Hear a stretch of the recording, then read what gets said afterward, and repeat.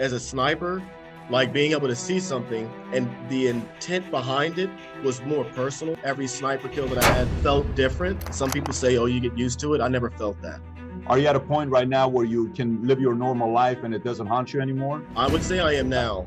Who's the greatest sniper of all time? Carlos Hathcock, a Marine sniper. That was my idol, and I think that to this day that he is the best sniper godlike figure to me. When he went in to go take out the Viet Cong commander, surrounded by himself, it was basically a suicide mission, when he attached the unilateral scope to the Ma Deuce 50 cal machine gun and sniped and took out a Vietnamese commander. It was like 1.2 miles away. And that was where we get the Barrett sniper rifle from to this day, the semi-automatic. First confirmed versus the last confirmed. Was there a meaning behind the last one? Not my last kill, my last mission. I lost my friend Benjamin Cobb. I almost lost my life, my reconnaissance team pinned down by an enemy sniper and surrounded, and watching the guy come in to save our life and watching him die like 5 minutes after that. That was my determining factor. I was not going to re-enlist or anything. My guest today is Nicholas Irving, aka The Reaper, who is a sniper, and not only any sniper, he was the first Black sniper in Army's 3rd Ranger Battalion that was deployed in combat. I believe he has 33 confirmed kills in a matter of 4 months in a tour to Afghanistan. And he had a nickname for his, well, I just let him tell you when we get right into it. So, Nicholas, having said that, thank you so much for being a guest on Valuetainment. Hey, thank you for having me on. So, first of all, thank you for your service. You know, for somebody to get in and then, you know, you go from Fort Benning, you go to Afghanistan, you got your 33 kills and you're putting yourself on the line, and there's a lot of risk on that. But what made a person like you say, I want to be a sniper? How does that happen? To be honest, it was, well, I would say Charlie Sheen, but that stems from the movie Navy SEALs, but it derives from my dad. Both of my parents were in the Army. That's where my parents met. That's where I was born. I was born in Augsburg, Germany, while they were both in the military. And seeing my dad at a young age, I had to be maybe 4 years old, and I watched him raise the flag one day at his building, and he was wearing the Army green uniform, and I thought that was the coolest thing ever.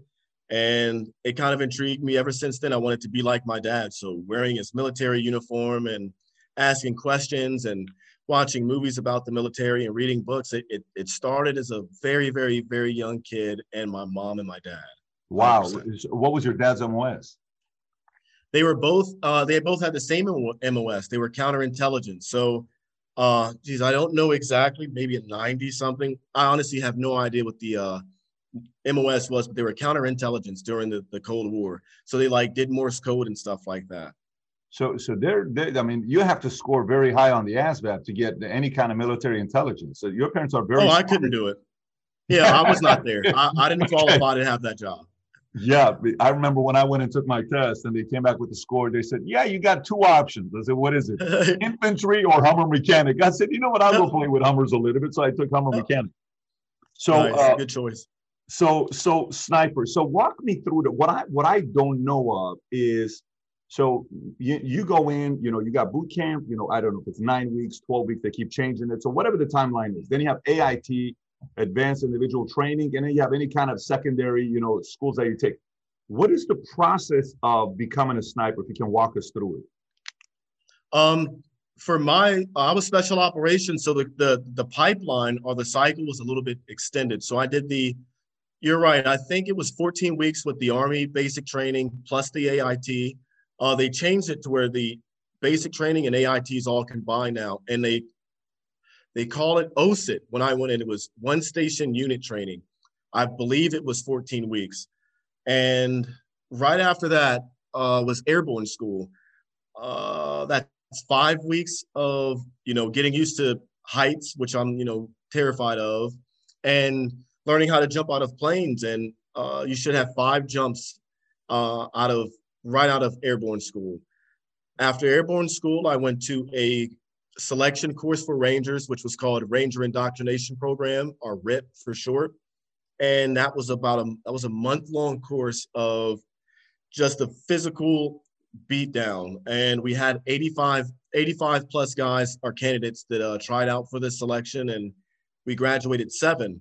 six of the original class, and I was one of the six from that original class, and everybody else quit or could not make the standards. And from there, I went on to my unit, 3rd Ranger Battalion, and stayed there for 6 months, did my first deployment to Iraq, 2 deployments after that. We would deploy every 6 months. So we would deploy for 3 months, 4 months, and come back and train up for 6 and keep that rotation up. And I did 3 deployments to Iraq before I went to sniper school. After that, then I officially, well, I had a few jobs before that. I was a machine gunner, a machine gun team leader. So I had my own little machine gun team, and designated marksman, the step or the process or the designator right before sniper. You're not officially a sniper. You haven't gone through the schooling yet, but you have a scoped weapon, and you're you score expert a lot. Held that for one deployment before I officially went on to sniper school, which was 8 weeks long. And before that, I had like our unit, special operations, we had courses we would get sent to. So private courses. I went through 2 sniper schools that were not through the military. They were private civilian run from guys who are really, really good at shooting, and were like outsourced or whatnot. And so I learned how to shoot, I think the best when it came to precision shooting. Nicholas, was that in the States, or was that out of the country? All here stateside. Okay. And coincidentally, it was here in Texas where I ended up moving to, where I got my first taste, I guess, for Texas. I had never seen land that flat before. And it was, I don't know, it was beautiful. And that's why I liked Texas initially. And went through 2 sniper schools in Texas, one in California, a little high angle precision shooting course that was privately run, and then to the 8-week sniper course. So yeah, it's a long fight to get that's there. pretty intense. So you got your 1 station unit training, airborne school. You have to jump 5 times, then you go selection. Then you go 4 months Ranger school. Out of 85-7, you were one of the 6th, 3rd Battalion, then Afghanistan, then you deployed 3 times to Iraq. Then in that process of sniper school, there was a Rangers. I blocked this purposely out of my mind. Terrible school. It's brutal. Ranger school. So after, you serve in the Ranger Battalion, then we go to the 70 or 62-day Ranger school. And that's just they starve you for, however, 62 days. I lost 35 pounds in that school, and I didn't sleep much. So I got sick, and it was a bad experience. You normally lose a lot of weight, about 20 pounds, but I lost 35 and had to deploy after that. So I purposely forget about that school. So after that, then was sniper school. Then it was sniper. So sniper school, is it, how you go, like what I didn't know is you and I can join the Navy, and while we're signing up to go into the Navy, we can say we want to go to Navy, be a Navy SEAL. I didn't know you could do that right off the bat. Right? I thought it's kind of like you go in and then you say, hey, I want to be an 18 Delta. I'm part of the 5th group or 3rd group or whatever. Yeah. Navy SEAL. So is sniper something you requested from day one, or was it something that came later on? It came later on. Okay, got it. So yeah, like when I first had my contract, I wanted to ask that, but there was no way. They had no idea, if I could shoot, no way of knowing if I could shoot well or anything like that, a team player, if I would even make it. So it was not even an option. I wish it was. I wish it were, but at the time, is there automatic elimination that, okay, listen, we like you, you're great, but here's 5 things that automatically eliminates you from being in sniper school? You know how back in the days they would say, if you're colorblind, if you're flat-footed, if you have asthma, all these things they would say. Was there any automatic disqualification of sniper school? Oh yeah, I had my first run-in being colorblind.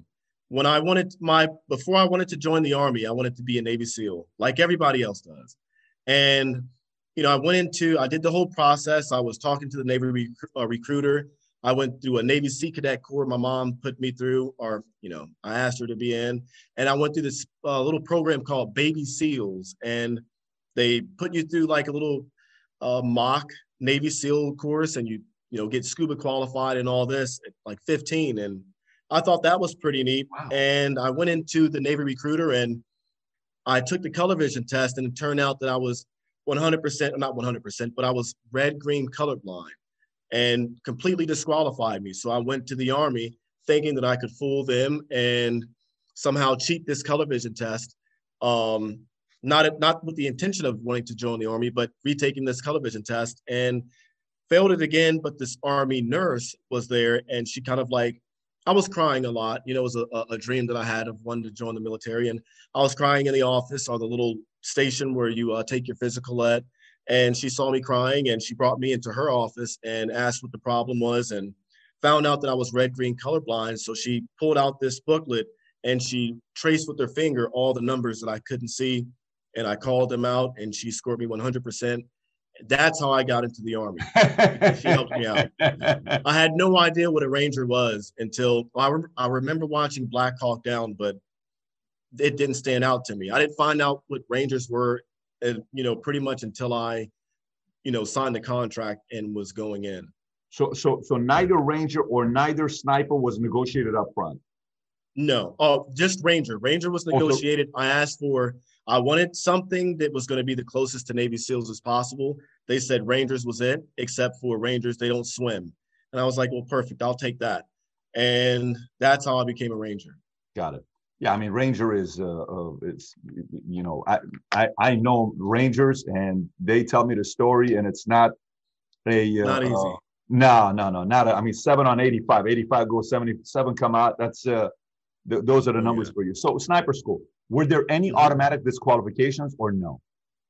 Yes. I don't have 20/20 vision, and so if you have color vision and 20/20 vision, if they cannot be corrected, that automatically disqualifies you.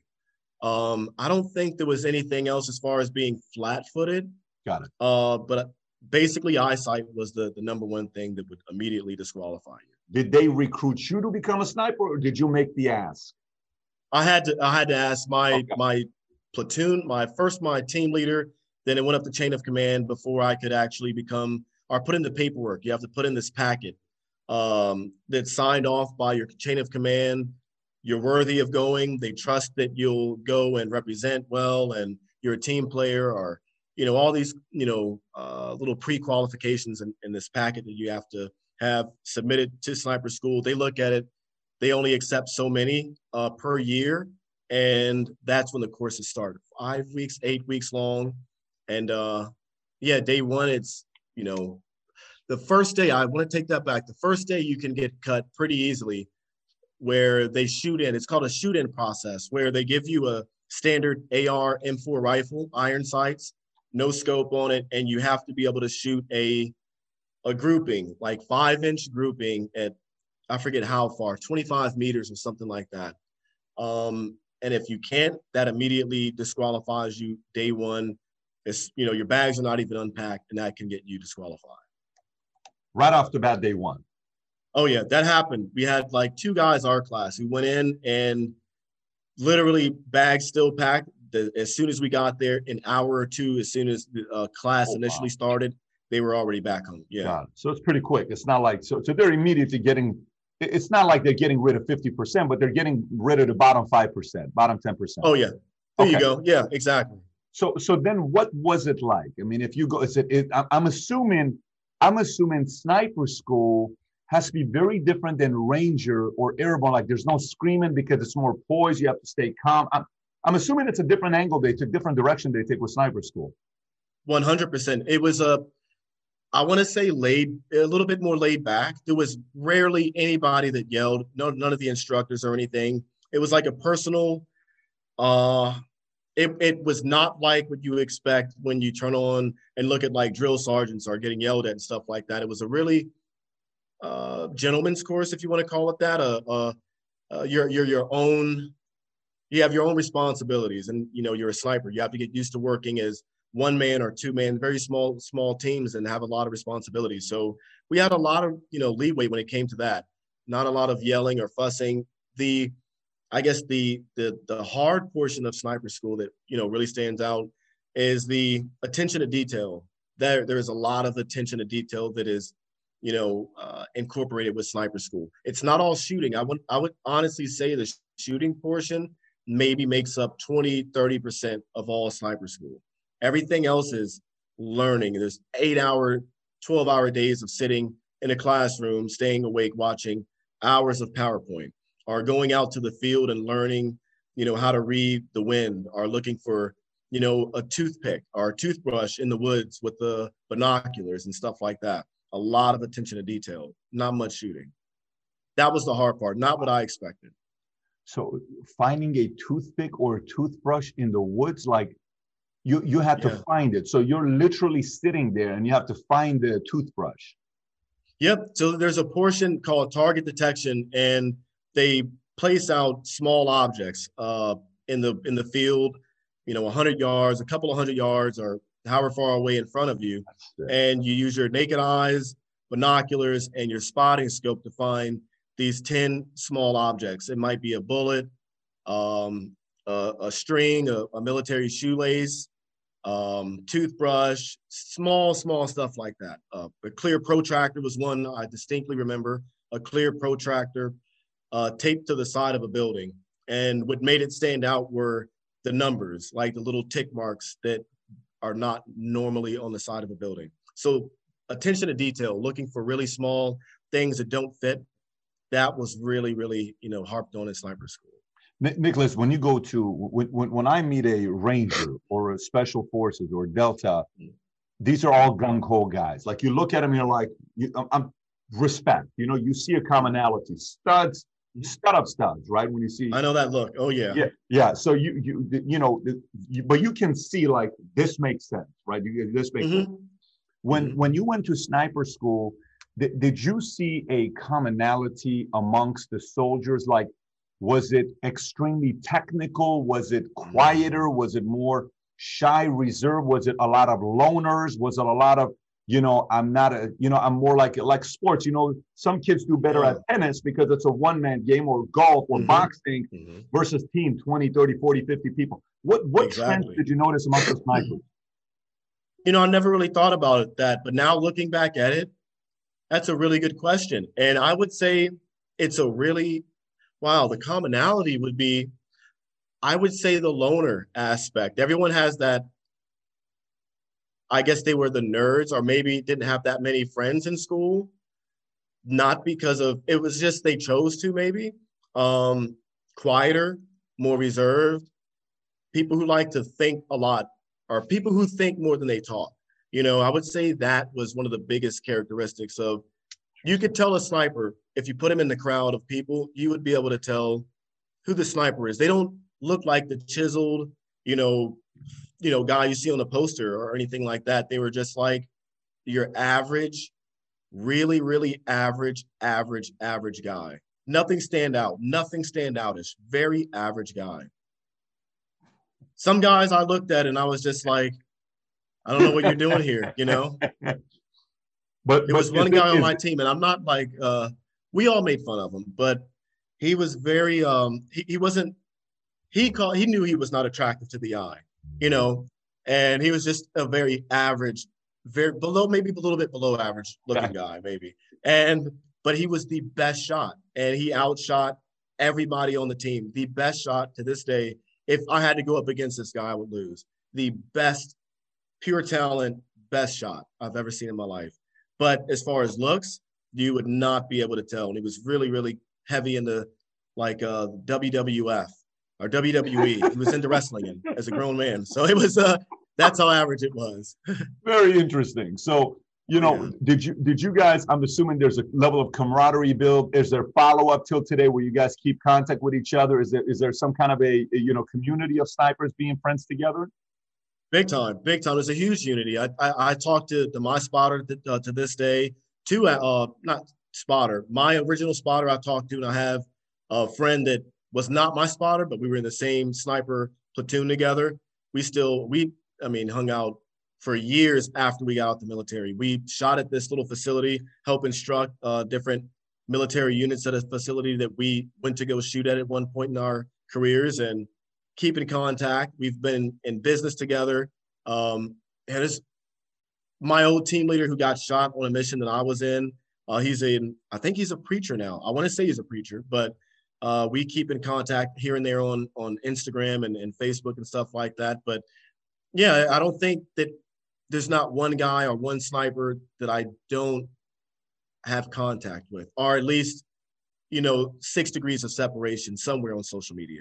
you know. I bet that makes sense because I mean, how many are there? It's not like it's a community of Very 300,000 few. or 600,000, small community. So, Mhm. and to do that, you have to be part of a very elite community to decide to do that. I mean, it's not easy. I remember going out there, even just trying to shoot something that was, you know, 200 meters away from you, 100 meters away from you, 300 meters from you, and then you're looking at numbers. You got to be. How do you even do that to go, you know, that far with some of the things, you know, you guys do? So now let's go to the other side. Is the mindset of, would you consider yourself a superstitious person or no? Superstitious? You know, yes, Would you say that's yes, common amongst your peers or no? I would say so. I think that, oh yeah, especially like on the last deployment, there's a big I was big into it. Everybody is that you're gonna die. You're gonna get shot, you're gonna get wounded, or you're gonna die. It's gonna be your worst deployment. And for me, it legitimately was my worst, scariest deployment. And I noticed that amongst everybody who I saw get out. Either they got shot, and it was just this thing that happened. And if things would not go right before a mission, or something was out of place, or something didn't happen as normal, oh yeah, there's a big superstition amongst that. Or Friday the 13th was one for me. I didn't like doing things on holidays. You know, would kind of weird me out a little bit. Doing missions on the holiday. I can see that because, you know, there's so many attention, like stuff that has to do with details. Like, look, everything's got to be good for me to feel comfortable to make this. So what is that? You know what? So fast forward to you going on your tours, and it's 33 confirmed in 4 months. What is the difference between your first confirmed versus your 33rd confirmed? What was the difference between Nicholas on his first versus the 33rd? My first one in my career ever, I was 18. I was a machine gunner with my first ever. And my first as a sniper, well, I killed 33 as a sniper. As a machine gunner, I legitimately have no idea. It was a few. I would maybe as much as a sniper, maybe a little bit less, but it was a bit. And the first one as an 18-year-old kid, I had a dream about it for many, many years.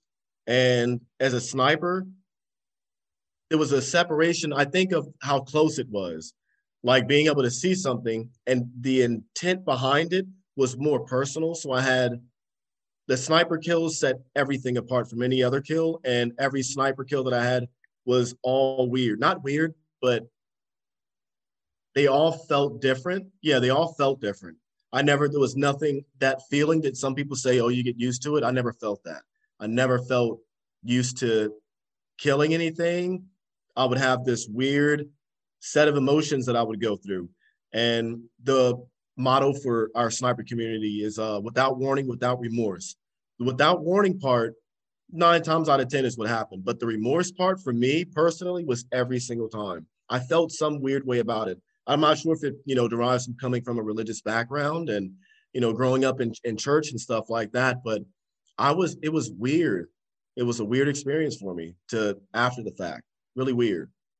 You're the first person that I've heard say the disposition that you have. It's typically the other way around, which is it's part of my job, it's part of my duty, and I wanted to be good. And it's almost like a script that you hear, but you're saying, yeah.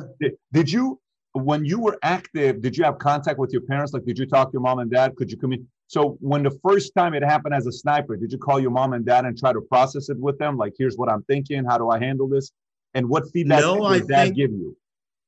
My first kill ever, I remember I was in Iraq, and I went to across the street to this MWR place, and I forget what MWR stands for. But we had like computers and stuff in there and internet access. We could go in there and go online and make phone calls. And I called my dad, my first kill ever. No, I emailed him, then called him. And he told me, hey, don't talk about that stuff. But I was like, Dad, I killed somebody. And he's like, hey, don't talk about that. And we never talked about it anytime after. But it was my very first kill ever in combat. It was like just a little bit over 18. I was in Tikrit at that point. Yeah, my first deployment to Iraq was Tikrit. Second one was to Mosul, and third was to Baghdad.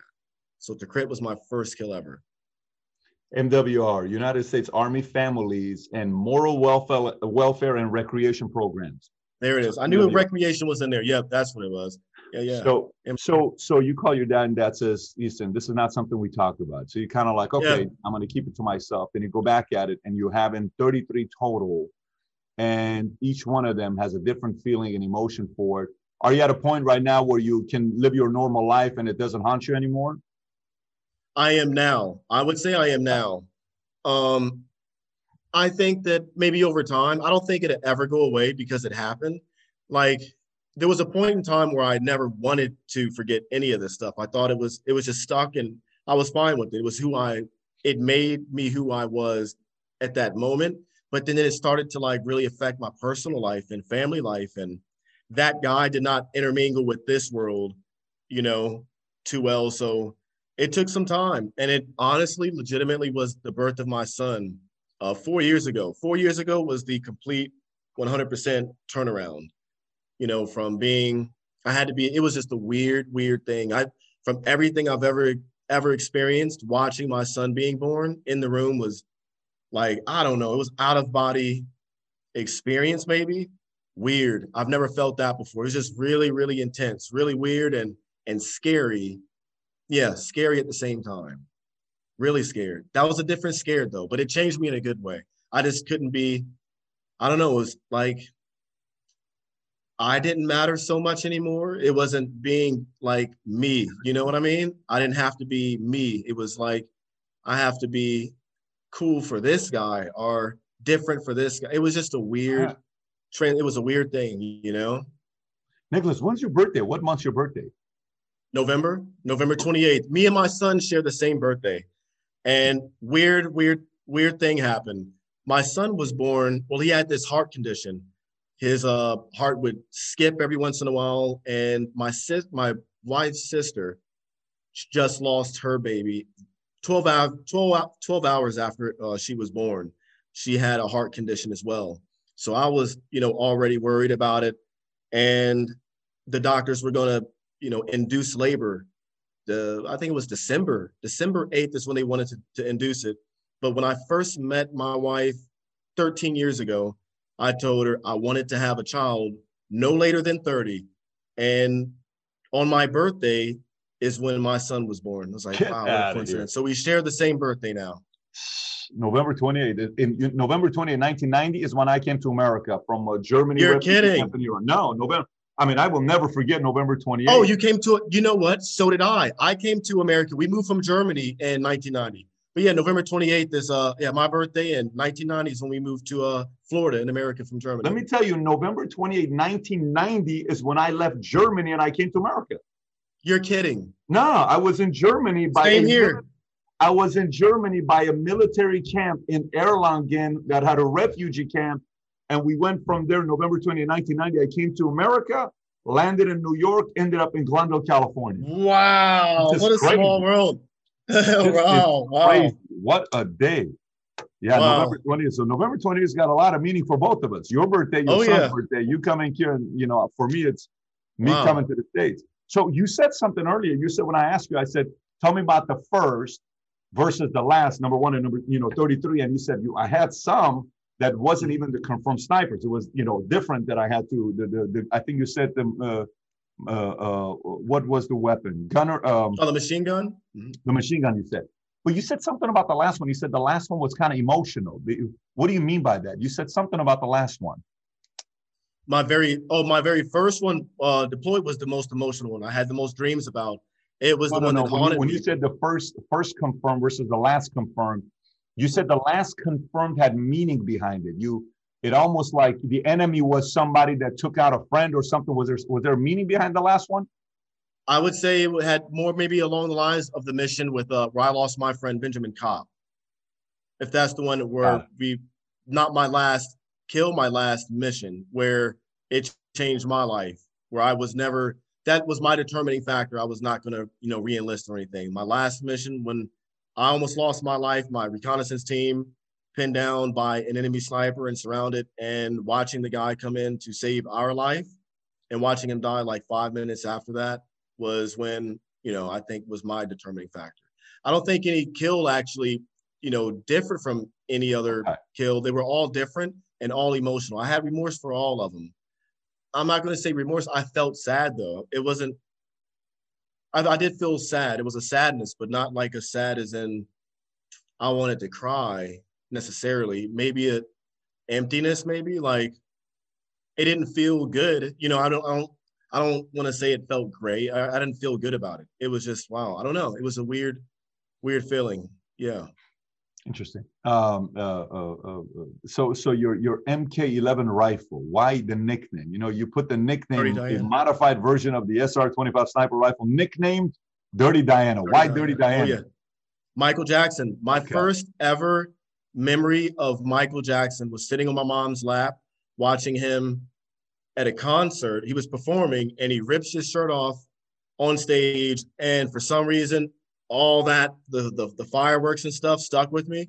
And Michael Jackson fan ever since, moonwalking at the age of, 5 or 6. And I love Michael Jackson and had Michael Jackson on, on my playlist, but it derives from this operation we were doing in Iraq. And we're riding around in Strykers, and in the Stryker, it's like a modified, I want to say a mini, if you think of a mini tank, but with wheels. There's 8 wheels on it, 40-ton vehicle, and I'm the driver. There's someone behind me who's like in charge of looking out on top so I can drive, and we call him the TC. We get into a firefight, and this song on his playlist, the iPad or iPod it was at the time, we had plugged into the internal speakers, and he had Dirty Diana playing on the internal speakers during this firefight in Iraq. And that was like my moment, or I guess my moment where I knew that, I don't know, I was going to name something after it, but at the time it wasn't a sniper rifle. It was just, I love Michael Jackson. But when I got my rifle in battalion, I had to name it Dirty Diana, just out of remembrance for, Michael Jackson. I don't know. I like the song. I don't know. It's a great Michael song, Jackson. I wasn't going to name her Billie Jean. Song. Billie Jean would have been, I don't know. Dirty Diana was it though. I like Dirty Diana. That's a very unique name to give your rifle. So, let's go to a different direction with snipers. So did you study, like, were you one to study who's the greatest sniper of all time? Who the top 5? Who the top 10? What do they do? How many confirmed kills? What's the longest distance? Who is this guy? Oh, yeah. Were you somebody that got into it? Like, were you obsessed? Were you maniacal about it? I was obsessed to the point my dad took my library books away. Oh, what grade was I in? I had to be 7th or 8th grade at the time. I was getting in trouble in school I would go to the library, and either if I had a library card, or I would steal some books and check out a few other ones. But all the military books that revolved around sniping and all the Vietnam special operation guys like SOG, SOG, and the old Navy SEALs. And I learned Jesse Ventura was a Navy SEAL from like one of these books. And one of my idols at the time was Carlos Hathcock, a Marine sniper. And I had VHS tapes that I would come home after school and watch, and it was consuming up way too much of my time, interfering with schoolwork, and got in trouble for it. But that was my idol. And I think that to this day that he is the best, hands down, sniper of all time, regardless of numbers. But Carlos Hathcock, in my opinion, is the top of the top when it comes to snipers. But tell me why, because I know he had 93 confirmed in Vietnam. Yep, 93 confirmed kills. His ingenuity and the mission that sets him apart from all, and I idolized him for it.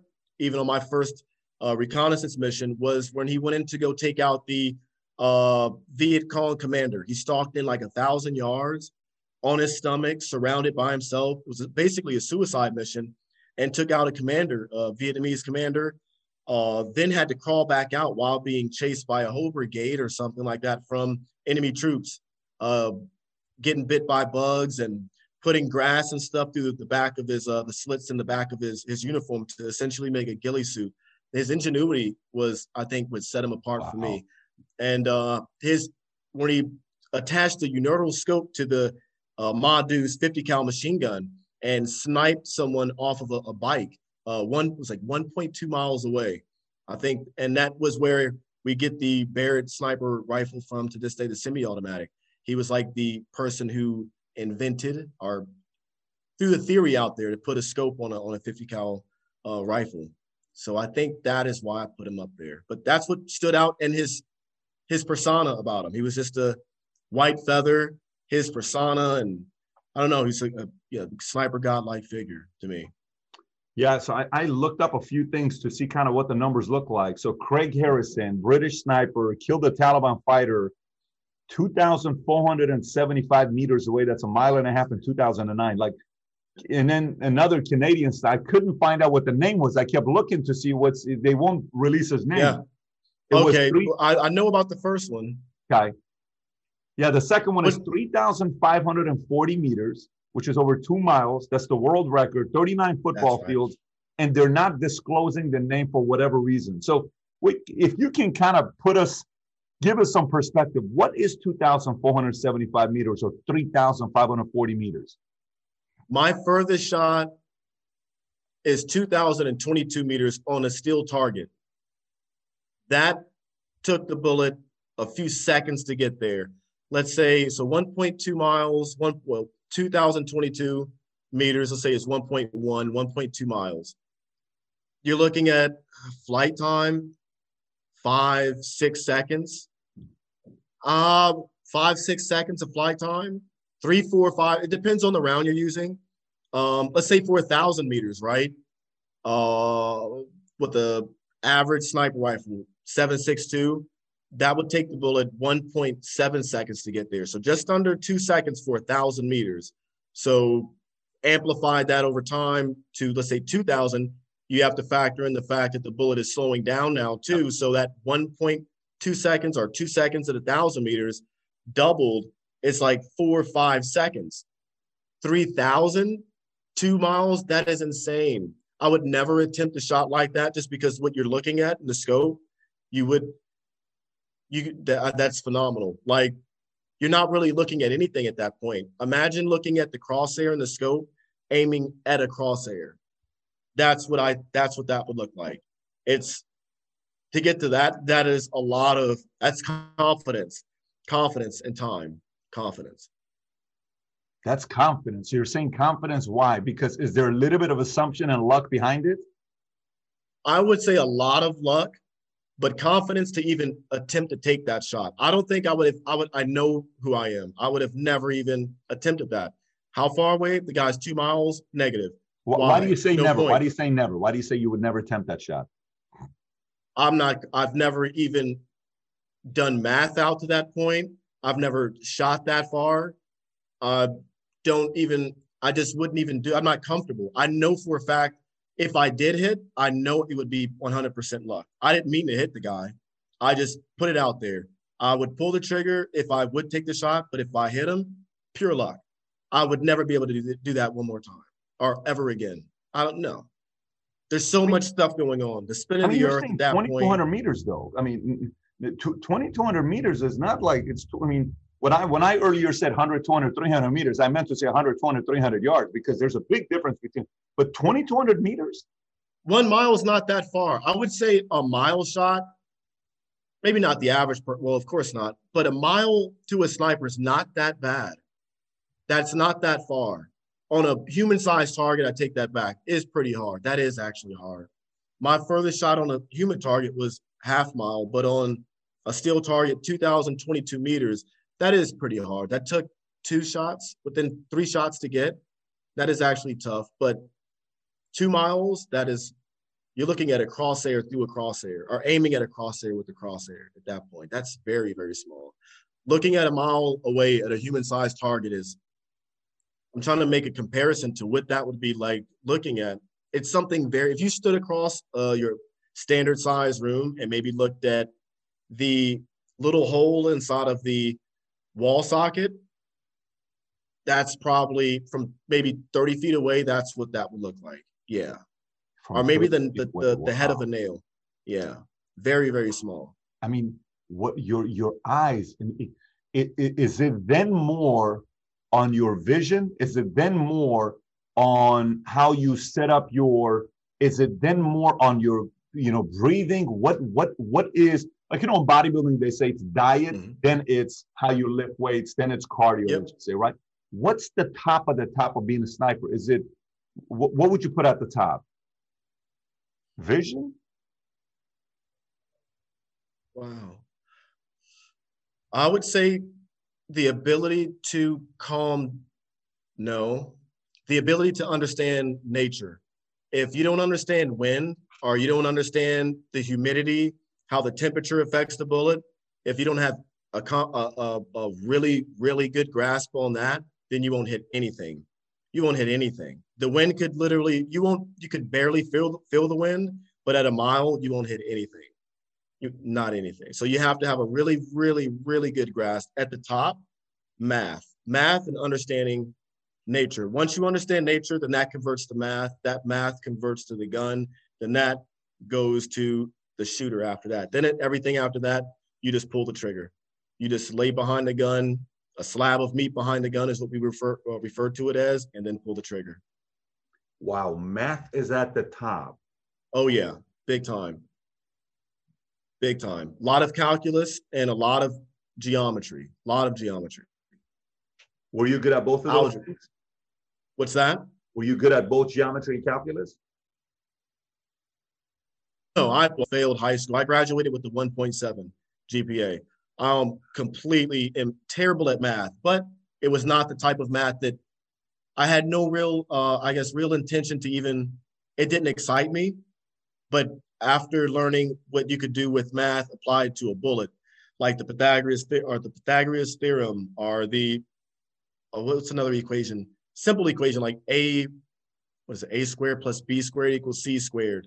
That equates a lot to like high angle math.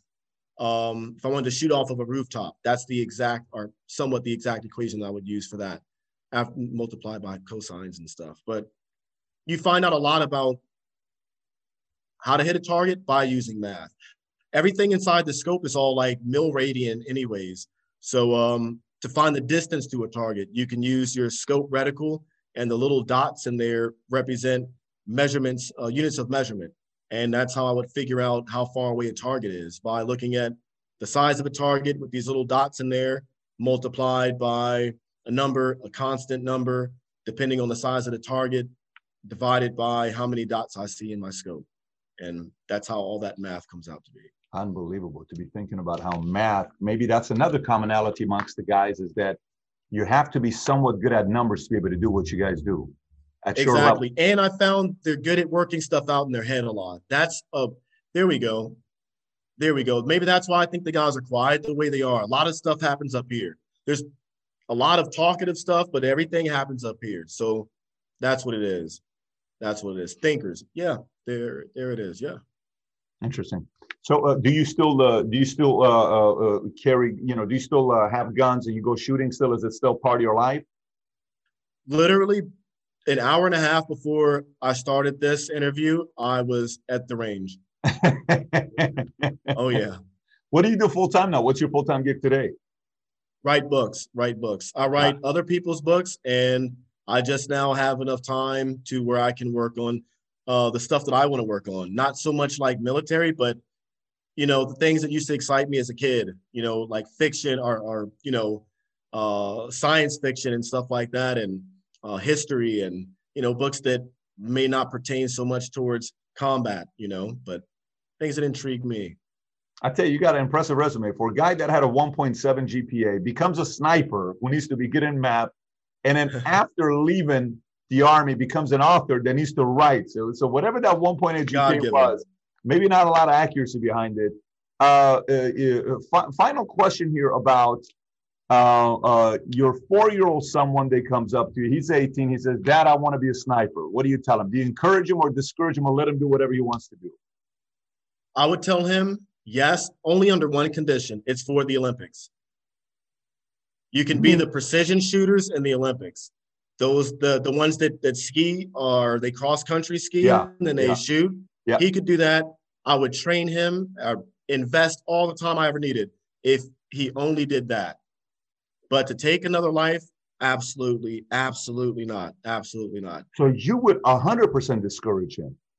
100%. 100%. I've changed. I'm telling you, I've changed my views on a lot. Like there was a point in my life where I lost spirituality. I questioned a lot.